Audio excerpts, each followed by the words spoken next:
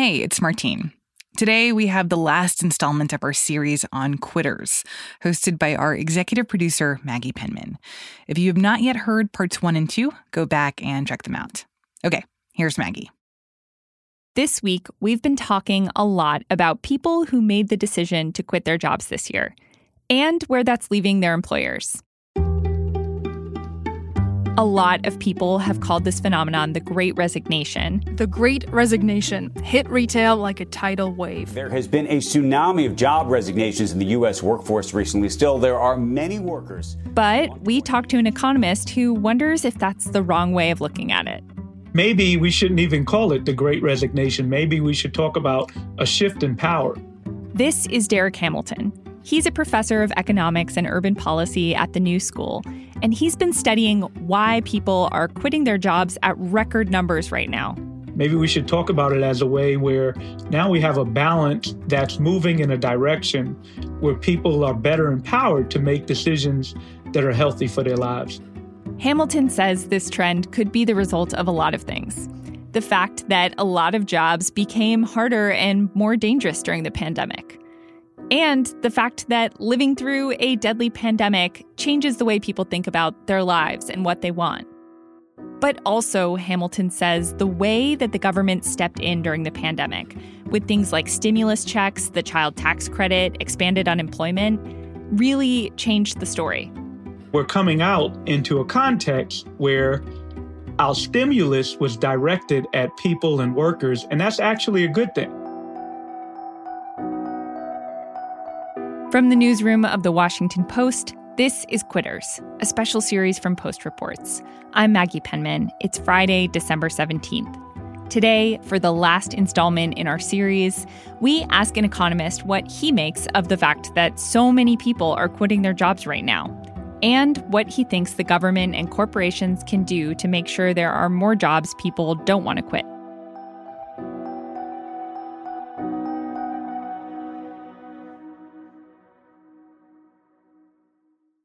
If you want to understand what's going on with the labor market right now, Derek Hamilton says you actually have to go back and look at what happened after previous recessions.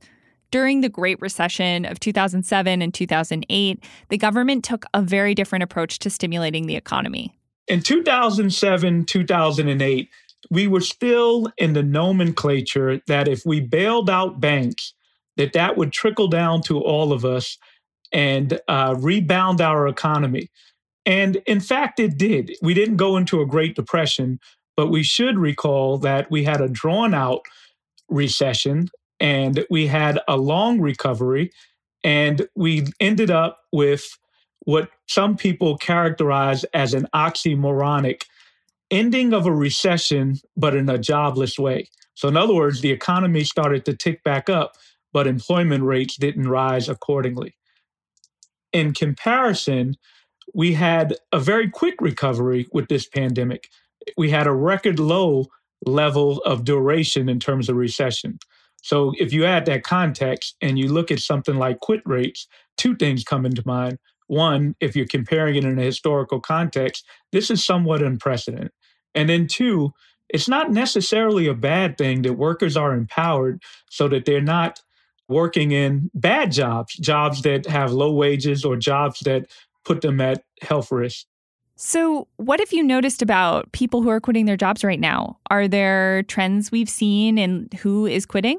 In general, younger people have higher turnover rates in the workforce compared to other demographics. But it is a scenario where it's not just younger people, it is more middle-aged people that are also quitting their job at higher rates than what is typical. The big question is this something generational, a generational shift? I'm inclined to believe that there is a generational shift. And I don't think that it's disaggregated or unlinked from larger phenomena that we also observe taking place. For example, we see more protest amongst younger people. Perhaps this is a political shift in their ideology where it is not simply a job, but it is a job with power, a job with dignity. There's good jobs, bad jobs, and no jobs. And what we should be striving for is good jobs. And younger people perhaps are making a shift in recognizing that it isn't just simply having a job. It's having a job that's well paid. It's having a job with decent benefits. And the employment shouldn't be separated from justice in general. Have we seen something like this before? Have we seen any other great resignation? You know, as economies tick up, as wages start to rise, we see that people are more likely to resign from their position and frankly have other opportunities, pursue better jobs. So it's not unusual. It's not unprecedented. I guess what might be unprecedented is the uptick, the percentage of people that are actually resigning their jobs. But it is an uptick within a context that's unusual to begin with. The shortest recession that I have ever seen, a recession that was brought about from a worldwide pandemic in which, in this country, there's already been 800,000 deaths. And again, this is not unlinked from employment, that even if we look at some of the sectors where we're seeing resignations, a lot of it is high customer contact. So people very well are making decisions, not just about wages, but about their work conditions and their safety in general. Yeah, I'm so glad you brought this up because in the reporting that we've been doing on this trend, one of the things that we found is that it's not just about wages. It's not about like, oh, I'm quitting this $12 an hour job because I can make $13 an hour across the street. So what are the other reasons people are quitting besides money? We shouldn't forget the fact that real wages are important. And in a historical sense, if we're talking about records, if we're talking about upticks, workers have not really had a substantive raise for a fairly long duration for the last 50 years or so. That with increasing productivity, real wages have been roughly flat. So it is about wages, but a lot more than that.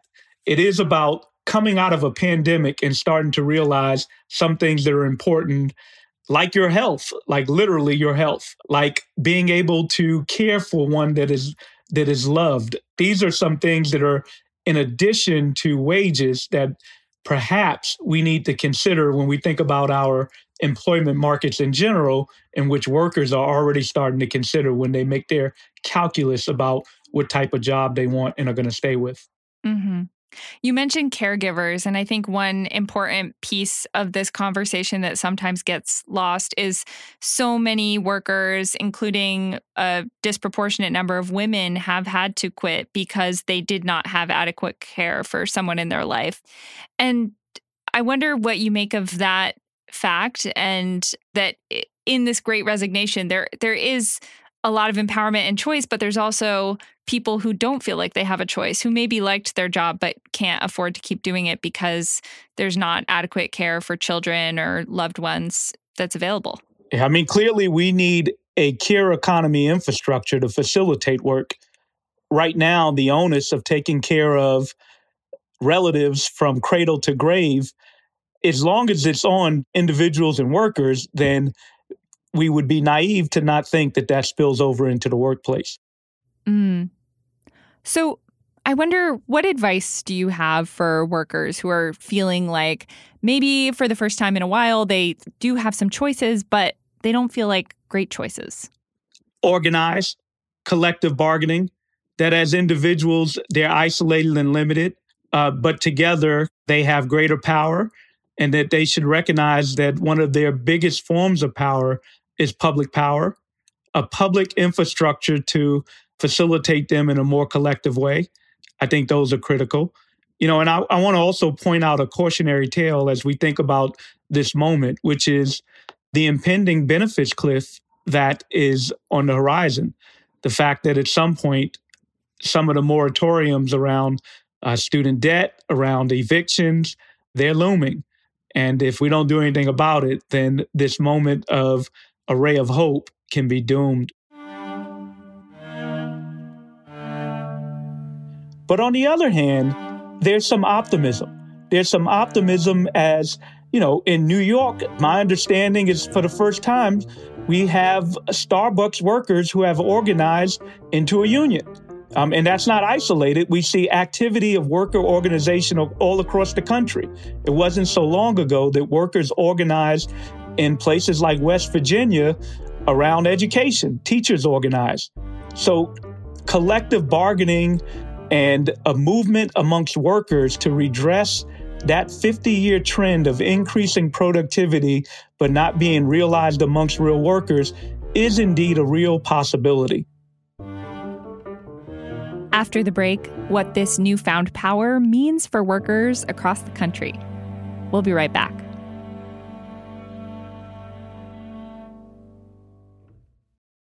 Hey, this is Christina Quinn. I'm the host of Try This, the Washington Post's new series of audio courses.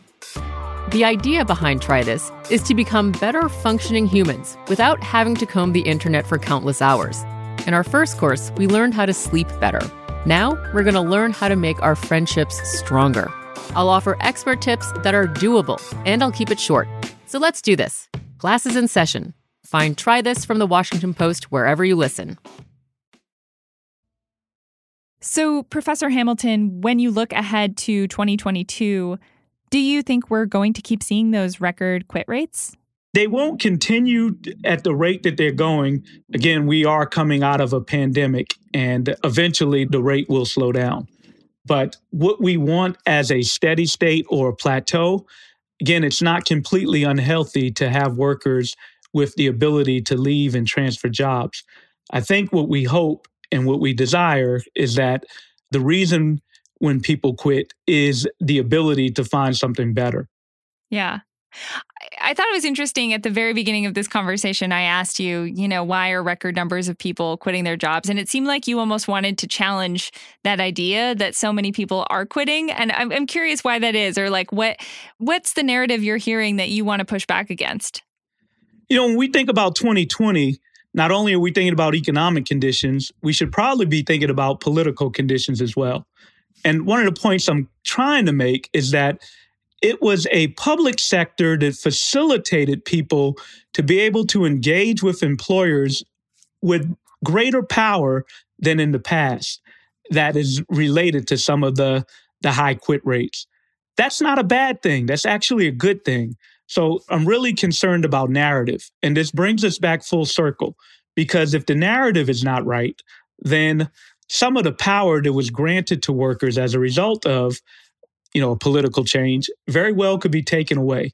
So rather than thinking of it as something bad, a great resignation, we really should be characterizing it as a rebalance of power that frankly empowers people to make decisions as it relates to their employment that are more beneficial to themselves. This is the beginning. We need a lot more. So is your fear that big companies are saying like, oh, the government gave people money and so they quit their jobs and so we should not let the government give people money, as opposed to saying like, oh, wow, when people have a choice, they don't want to work for us and maybe we should make it better for them. Exactly. So as we think about narratives, if we think of this as a problem that employers are facing and we need to do something about it, that could be a problematic narrative, because the point is, if you want to hire workers, pay them more, improve their working conditions. And that's why we need that historical context, because we have not had that in a long time. The narrative within the country has been one of what's good for corporations is good for everyone. The framing that corporations are the great job creators. Again, when we say job creators, we need to be talking about what type of jobs. Are they good jobs? Are they bad jobs? And the evidence is that, we have not had job increases in wages and conditions commensurate with the resources that have gone into the employment sector or the profits earned by the capital sector or firms in general. One of the things that we heard from a lot of people we talked to, whether they worked at a big corporation or a little like mom and pop place, they really wanted to be treated with more respect at work. And I'm wondering if that's something that you see as part of this trend. We need to think about this in a larger context. We've already made the point about real wages being roughly flat for the last 50 years. We've also seen an upsurge in mortality rates. If you unpack some of the mortality statistics, where a lot of it was related to things like alcohol use, things like drug use, and they labeled this death of despair. And these are ailments, illnesses, mortality that are not separable from social conditions. And I think this is the larger point.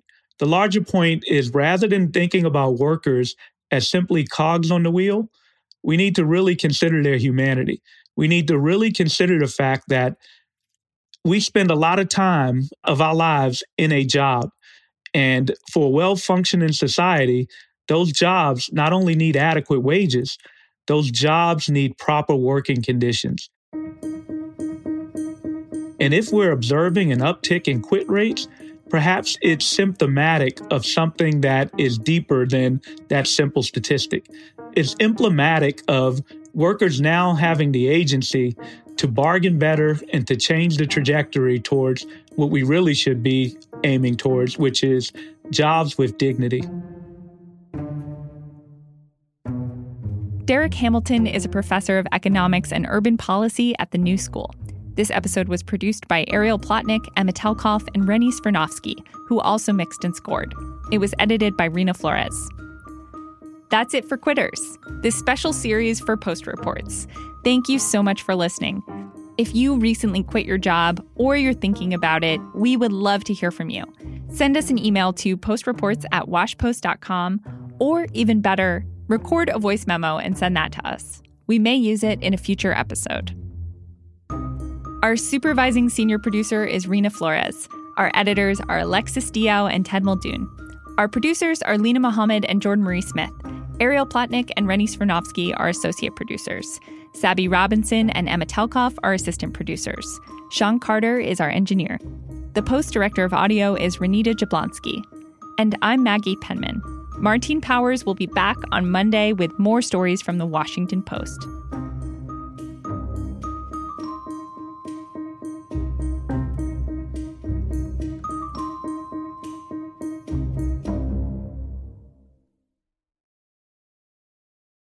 Hey, this is Christina Quinn.